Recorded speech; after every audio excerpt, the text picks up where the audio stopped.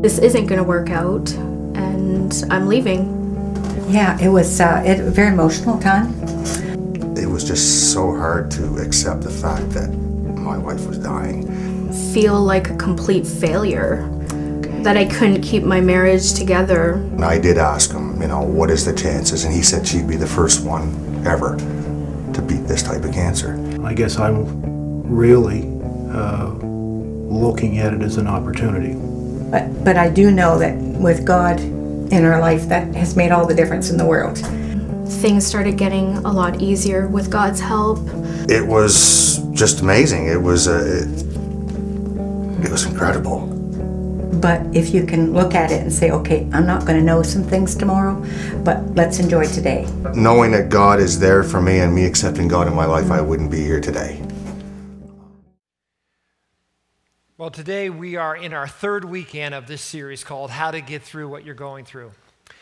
And just before we watch the next video, we've been watching a video every weekend of someone in our church family sharing what they're going through.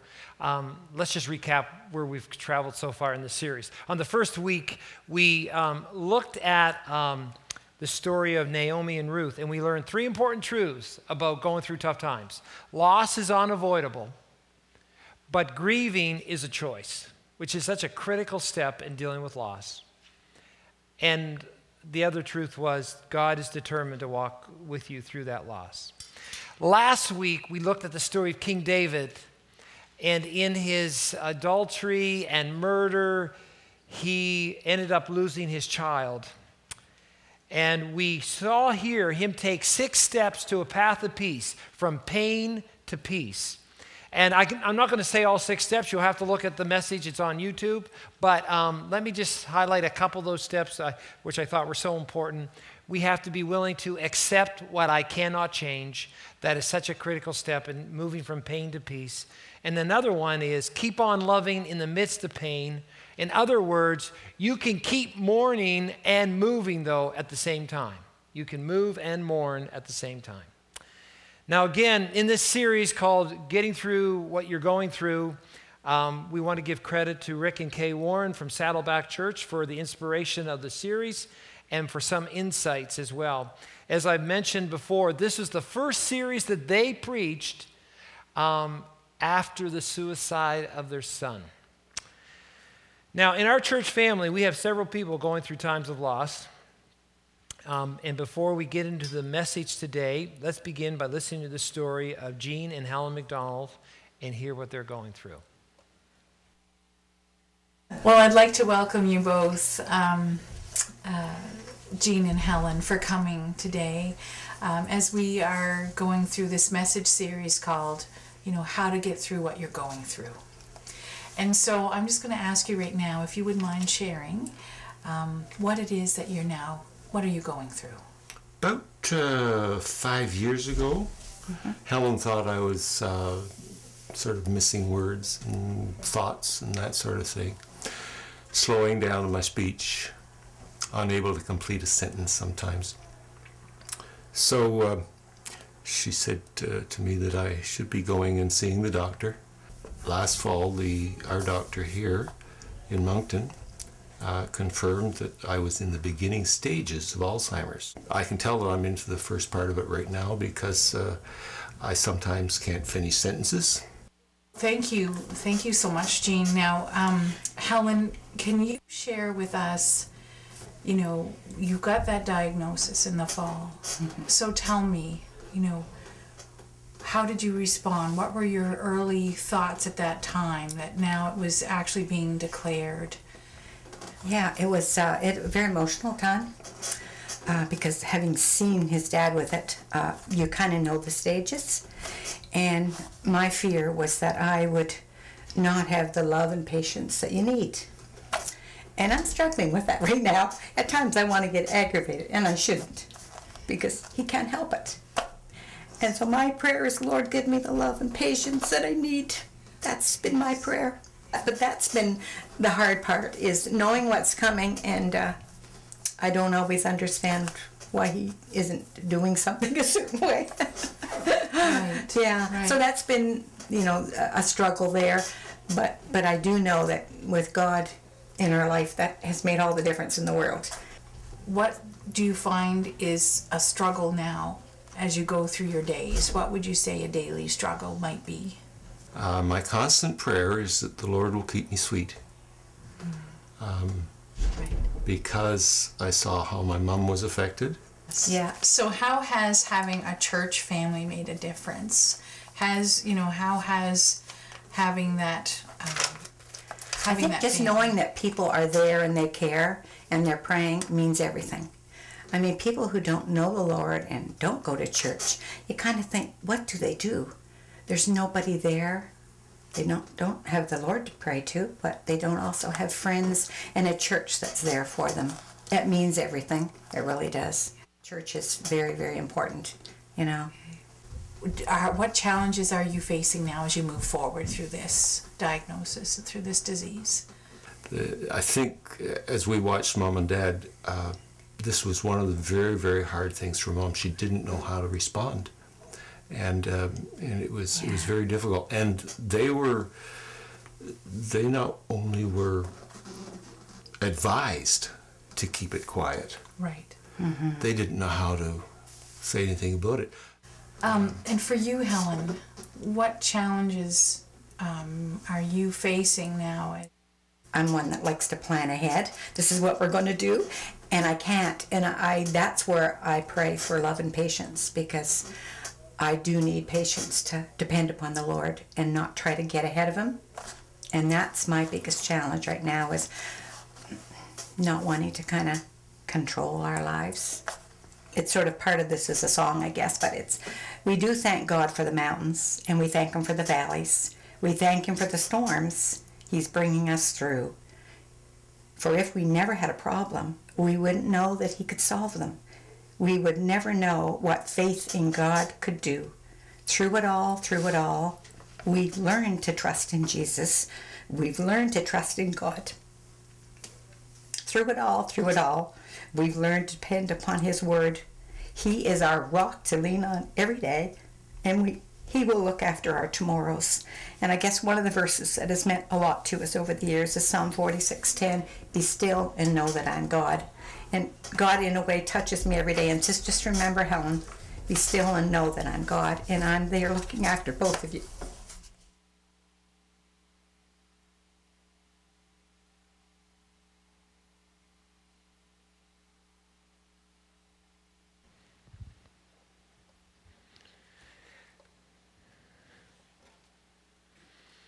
Boy, it doesn't get more real than that, does it?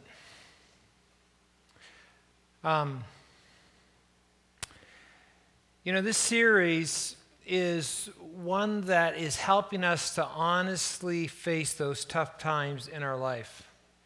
That if we're honest, I think we wish we could just get over those tough times. And what we're learning in this series is that God is not going to say, I'm going to help you get over something. He's just going to help you get through something. And again, I look at the spectrum of ages here today in this evening service, and I think to myself, some of you, I know you have gone through some stuff already, or you're going through it. And for others of you, maybe life's right now just pretty good. It's like in one of those moments where you go, okay, I just don't want anything to change right now. But we all know it's going to change. And again, if you maybe are saying, I don't really see this applying to me right now, take notes. Keep your YouTube active, because you're going to have to come back and revisit this at some point. I often ask myself this, and I think others ask themselves this as well. God, why is it at times it feels like the saying, it never rains but it pours? You ever had those moments like it was pouring rain today, and I got thinking about sometimes when life just starts hitting you with stuff. And it's not just one thing. It's one thing on top of the other, on top of the other, on top of the other. And you're saying, Lord, why are you allowing this? Especially for those of us who say we want to live by faith, we want to trust you, we want your blessing, we want your peace. So why are you allowing us to experience troubles and trials? And I think if we're going to answer that question, we have to begin with a really basic biblical principle that we learn from the Scriptures that sort of will set up our story tonight that we're going to look at in the Old Testament. And here's what we need to see. It's throughout scriptures, this basic biblical principle. God's number one goal in your life and mine is that you and I become like Jesus Christ. You and I were created to become like Christ. God wants to make you like his son. And you say, well, where'd you get that idea, Dave? Well, it's right in the Bible. Romans 8:29, for example, says this: from the very beginning, it has been God's plan that we become like his son. The Bible also says in Ephesians 4:15, God wants us to grow up and become like Christ. When God decided to make the first human being, this is what he said: let us make man in our image. This has always been God's plan. God wants to make us like himself. Now, please do not misunderstand me. You will never be a God. You will never be like a little God, but God wants you to become like him.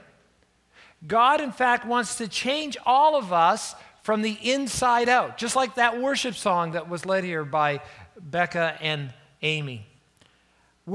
And what does it mean to change from the inside out? The Bible says from the inside out, we're supposed to take on the character of Christ. We're to become like Jesus. Now, what does that mean? Well, the Bible calls that the fruit of the Spirit. And when we say, well, what's the fruit of the Spirit? That's a Bible phrase.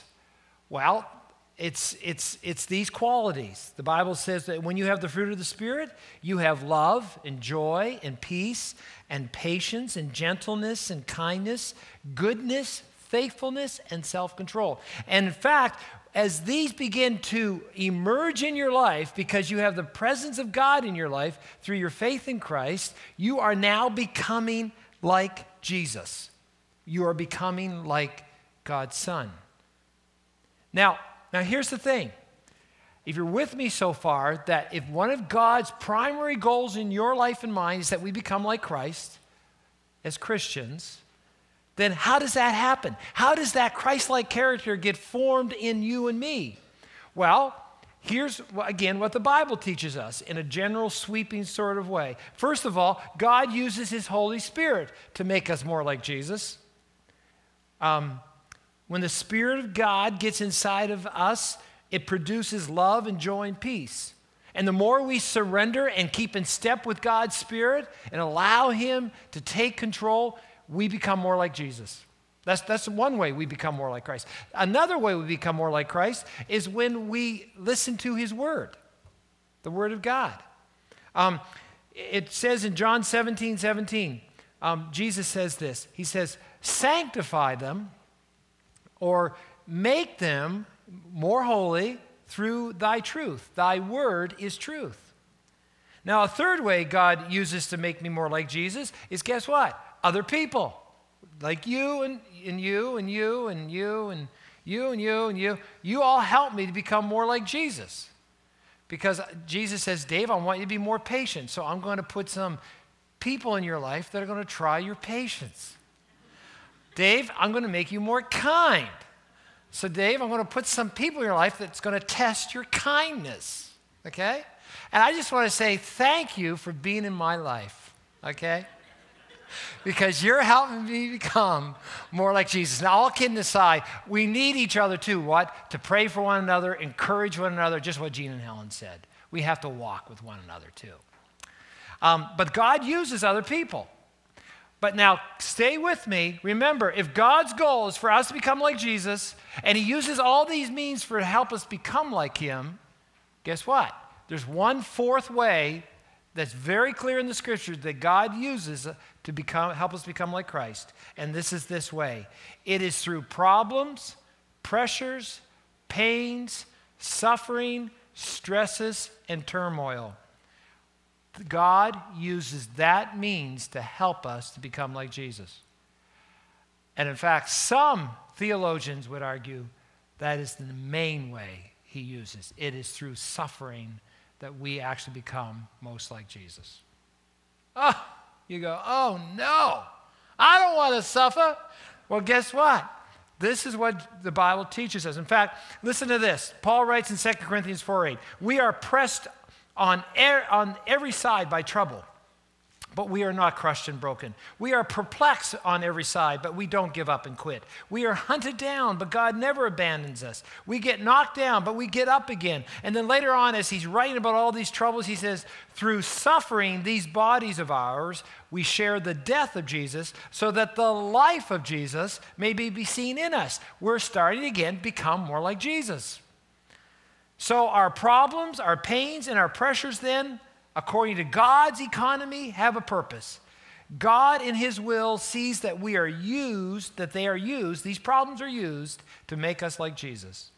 God in his grand design causes all things to work together for good. Now, stay with me. What's the good?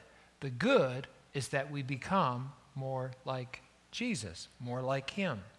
And when Jesus' life starts to enter us, we get transformed through our troubles so that we become more like Christ. Now that's the big idea, okay? You can say, how do troubles work in my faith? God works those troubles through our lives for our good. Now remember, God's not saying those troubles are good. He's just saying he'll take the troubles and turn them into our good so we become more like Christ. Now, today I want us to look at a story about one man in the very first book of the Bible, in the book of Genesis, where God meets him in the midst of his troubles, and he too was changed. And that is about a man called Jacob. Now, in just a moment, we're going to read from God's Word this story. So if you have your smart devices, please, I hope you can go on the YouVersion, look up the live event, and the scriptures are there. If you have your Bible, please follow along in just a moment. It's in Genesis chapter 32, starting at verse 22. Or you can just pick up one of those outlines, and the scripture's right there on the inside of the program. And we're going to read that in just one moment. But let me just set up the context so you don't misunderstand this story. It's sort of like the climax to a whole bunch of stuff going on for a number of chapters here in the life of Jacob. Jacob is a man who is living up to his name. The name Jacob actually means deceiver or heel grabber, but it means to be a deceptive person. So now, not to knock that Jacob became to mean a good name, but actually the root meaning of Jacob means to deceive. And actually Jacob really lived up to his name. It really revealed his character because he was a deceiver. Even though God had said when he was born with his twin brother, but his twin brother had been born before him, God said the younger will rule over the older. God had said that the blessing of what God wanted to do was going to happen to Jacob through his life and through his lineage. But Jacob, along with his mother Rebekah, decided to take things in their own hands. They stole the birthright, the inheritance, so to speak, in the family. And because of that, a whole lot of bad things started to happen.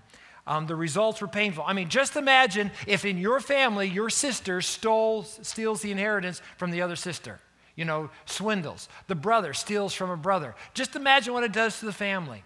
Well, it doesn't take too much imagination to realize this. As you read the rest of the story of Jacob at that point, once he did that stealing and that deception, he would never see his mother again. He had to flee for his life. His brother Esau said, I'm going to kill you. And he wanted to hunt him down. Esau actually eventually ended up becoming the founder of an enemy state against Jacob's line and his family. Jacob actually too, even though he was a deceiver, if you read his story, he ended up being deceived by his father-in-law, and his father-in-law tricked him into marrying one sister. He wanted to marry the other sister, and he ended up having to marry both sisters in that time period. So he was married to two sisters. Just think about that. He was also exiled from his family for years because of his deception. And so here he is. His life's a mess. And he's going through a lot of pain and trouble. And as we look at this story, we have to see that sometimes what we're going through is no fault of our own. Like we just listened to Jean and Helen's story. This is no fault of them. They just got hit here with this diagnosis of Alzheimer's. But if we're also honest, a lot of times in life, we are the author of our own troubles. We have made choices. We have made choices that we said, I'm going to live my life my own way. I'm going to do my own thing. And we strive and we manipulate and we deceive. And guess what? We reap a lot of trouble. And we end up going through a lot of very difficult things. And this would be Jacob's case, okay? This would be Jacob's case. And so here's Jacob. At this point, he is deciding he wants to go back home. And so he's bringing his 2 wives and his children and all of his earnings that he has created, his flocks, his servants and everything, and they're headed back home. And they come to a river called Jabbok. And he realizes, he gets the news that Esau, his brother, is coming to meet him, and he's gotten news that 400 men are coming with Esau. Now remember, last time he left Esau said, I'm going to kill you. And that wasn't a rhetorical statement, like he really meant it. And so here's Jacob going, I'm at the end of my rope. I tried to maneuver, I tried to manipulate, I've got nowhere to turn to. And here, let's come into the story now. So starting in verse 22. During the night, Jacob got up and took his 2 wives, his 2 servant wives, and his 11 sons, and crossed the Jabbok River with them. And after taking them to the other side, he sent over all his possessions. And this left Jacob all alone in the camp. He's all by himself now. And a lot of times when we make troublesome choices in our life, we come to that place where we're all by ourselves. And listen to this. A man came and wrestled with him until the dawn began to break. And when that man saw he would not win the match, he touched Jacob's hip and wrenched it out of its socket. Then the man said, let me go, for the dawn is breaking. But Jacob said, I'll not let you go unless you bless me. What is your name? The man asked. He replied, Jacob. And again, Jacob knew what he was confessing at that moment. He's saying, yeah, I'm a deceiver. Your name will no longer be Jacob, the man told him. From now on, you will be called Israel, because you have fought with God and with men and have won. Please tell me your name, Jacob said. Why do you want to know my name? The man replied, and then he blessed Jacob there. And Jacob named the place Peniel, which means face of God. For he said, I have seen God face to face, yet my life has been spared. And the sun was rising as Jacob left Peniel, and he was limping because of the injury to his hip. And even today, the people of Israel don't eat the tendon near the hip socket because of what happened that night when the man strained the tendon of Jacob's hip. So, this fighting with the man was actually the very presence of God that night. Jacob wrestled with God and walked away with a limp.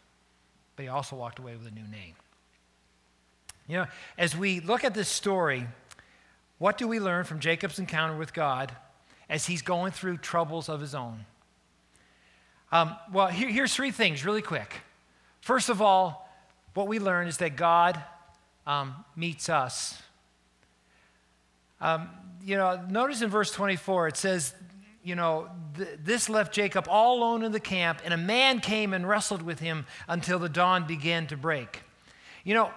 Jacob, who's wrestling with this man, which again we're saying was the very, very presence of God, sums up all Jacob's life. He had struggled with his father. He had struggled with his brother. He had struggled with his father-in-law. And now he's struggling with God himself. Some people say actually that what this story shows us is this, that often when we're struggling in all these other areas of our life, ultimately it's a revelation that we're actually struggling against God in God's way. Jacob's wrestling happened in the midst of the trouble he was trying to navigate. All that Jacob had on his mind at this time was, how am I going to appease my brother? How will I get out of this one? And in the midst of this turmoil, God meets him. Now, understand this. God takes the initiative in the midst of Jacob's self-inflicted troubles. Actually, God had already met Jacob once before, if you read back further in this story, because actually while Jacob was on the run from his brother, you can read in Genesis 28 where Jacob was sleeping on the desert ground with a rock as a pillow, and God meets him there. on the run away from his brother. And now God meets him again as he's coming back to meet his brother again. At times, I think, when Jacob was feeling most afraid and most vulnerable. I wonder, do we expect that God wants anything to do with us when we find ourselves stuck in the muck and mire of our own poor choices? Or do we think that he writes us off and says, well, I'm out of here, good luck? I think that we can learn a lot from this story. I think this story gives us tremendous hope as we struggle with our own troubles and live with the consequences of our own making. Even in the midst of the messes that we make in our lives, God has taken the initiative through Christ and enters into our struggles. We're not left alone. God sees our hopelessness and offers us his very presence. Even in the midst of our poor choices, our wrong choices, our rebellious choices, Jesus offers us the grace that dissolves the guilt and the shame. A verse that we often reference, but it's a great verse that shows us that God takes the initiative. But God showed his great love for us by sending Christ to die for us while we were still sinners. While we were still dead in our sin, God makes the initiative. God, I can't help but how he always would take the initiative throughout all the Bible. Here he reaches out to Jacob. Later on, if you read about the story of Moses, Moses is just tending the sheep, and God, in the form of a burning bush, calls out to Moses, Moses, Moses. I think about even in the Gospels, Jesus, as he's going through a town, there's this little man who's a thief. He's a tax collector. His name's Zacchaeus. And everyone else is ignoring Zacchaeus, but Jesus says, Zacchaeus, I'm going to your house today. And I think about after Peter had denied Christ and Christ now had resurrected.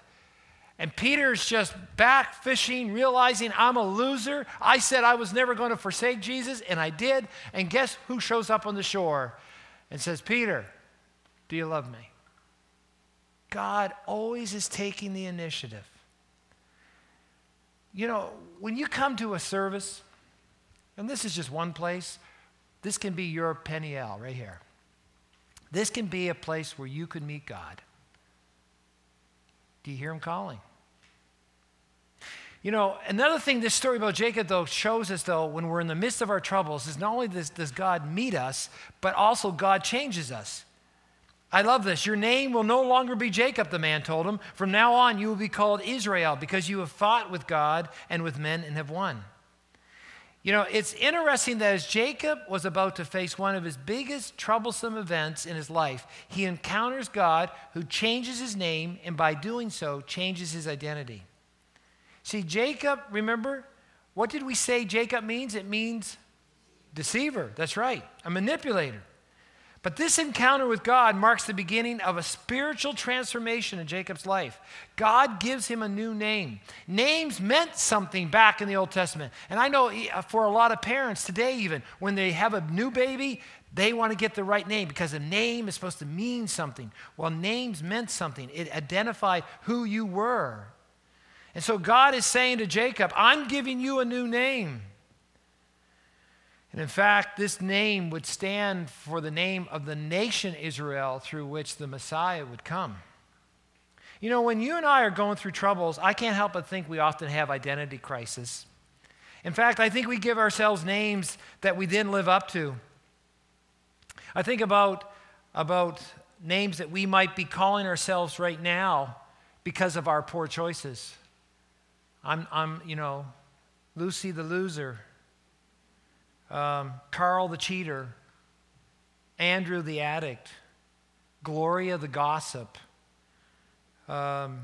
Dave the drunk, Abby the abuser, Larry the liar. Maybe we're giving ourselves all those names. And the truth is, because of our choices, we know maybe that is who we are.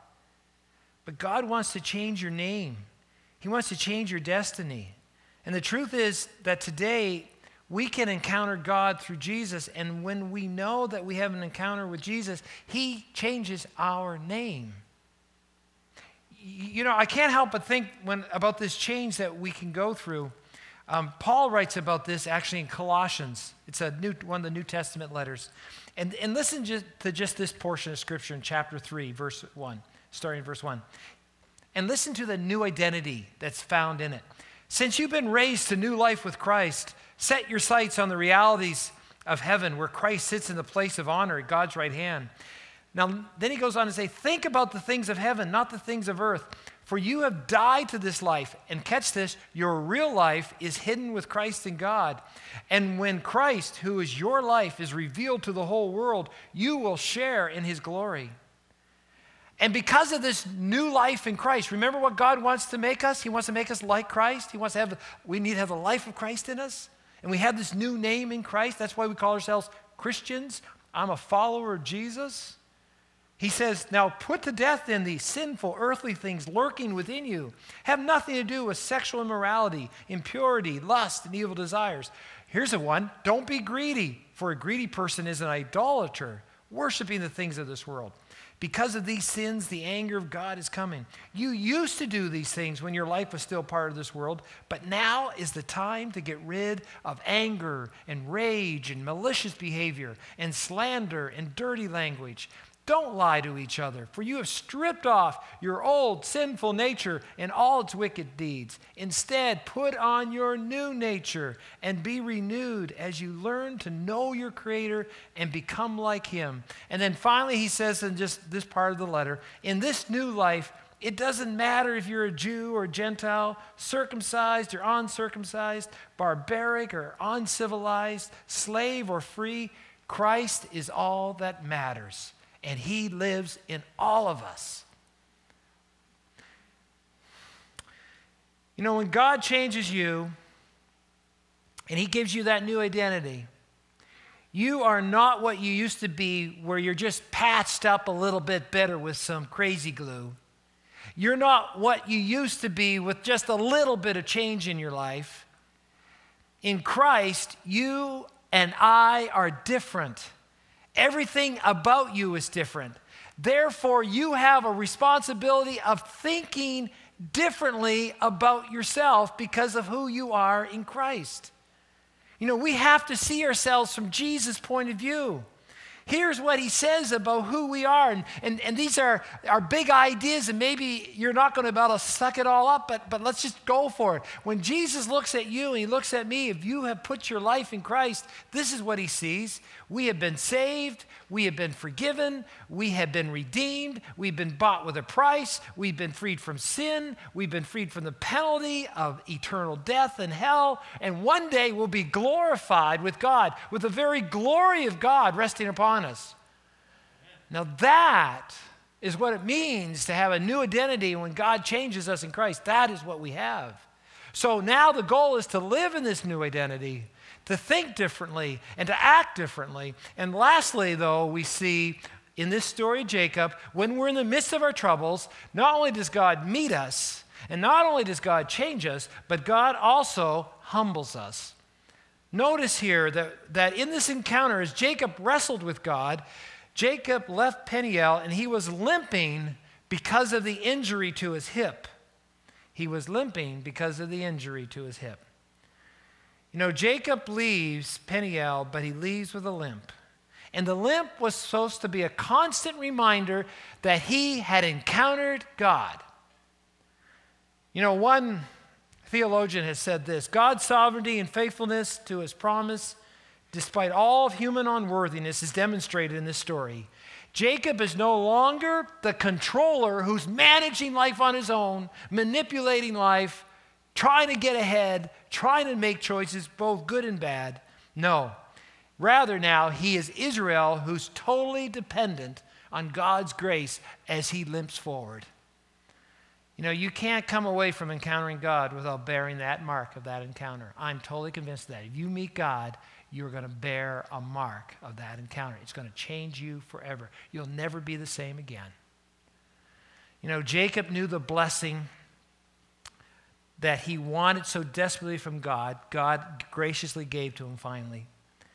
And Jacob learned in that encounter, as he limped away, he realized something. He says, God is God and I am not. You know, God marked Jacob with a limp. He marked him with humility. And we have to always understand that if we want to be holy and pure, it is always going to be marked with humility. I don't ever want to trust someone who doesn't walk with a limp. I really don't. You know, and we see here that today we have to ask ourselves, what does it mean for us to walk with a limp, so to speak? What does it mean for us to walk humbly before God? You know, as we looked at Jacob, Jacob wrestled with God and was changed. And the troubles of Jacob provide the place where God encountered Jacob. Now let me ask you this. Are you wrestling with God in your life right now? Are you wrestling with him? Do you have doubts? Do you have questions? Are you going through pain? Are you wrestling with the choices that you say, this is where my life is right now? Is this where I believe God wants me to be? Am I heading in the direction God wants me to go? You know, often when we are the author of our own troubles, it is actually, again, like I said earlier, we're striving against God instead of trusting his way. And when we get humbled, we finally see our need to depend on God. Now, let me just ask you this. What actually humbles you and me? Because I don't think we're going to get our hip sockets taken out in meeting God. So what humbles you and me? What will cause us to limp spiritually, so to speak, in a humble attitude? Can I simply just say this, that every time you really consider the work of Christ on the cross, what we call the gospel, the good news, that should humble you and me. Because every time I look at Jesus on the cross, I realize it was my sin that put him there. And it tells me that my hope to be made right with God is not on my ability to manage life well, but it's rather on God doing his work for me through Christ who gave his life for me. It's not built on my ability, but my trust in God's righteousness. The gospel makes me limp, and it makes me lean every day on God's grace and love, because that's the only thing, that amazing grace, that will take me home. So we come to this moment at the end of our service. I'm going to ask the band to come up at this time. And as they come up, I just want to ask you this question. What we've done is we've taken a ministry time just where we've been quiet and let God speak to us. So they're going to sing a song called My Hope. And while they're singing that song, I want you to be thinking about this. What are you going through right now? What choices have brought you to this point where you're saying, I can't believe what I have to go through right now. God, will I get through it? And remember, can you see that if what you're going through right now is part of those choices, that maybe it's that you're really striving against God. You're not really striving against anyone else except God. So while we listen to this song, My Hope, can I encourage you that you make this your Peniel time, where you're going to say, this is where I met God. That this is where God met me, this is where God changed me, and this is where God humbled me. See, God wants to meet us at our Peniel. And that Peniel, for us as Christians, is now the cross. Because when we stand before the cross, we're starting to say, that's where God, you showed us your great love, and you revealed to us our great need. Now, after the song, at the very close of the service, then we're going to invite you to come and participate in the Lord's Supper, where you will be asked to receive the bread and the cup. But let's first of all listen to this song and let God meet you, change you, and humble you.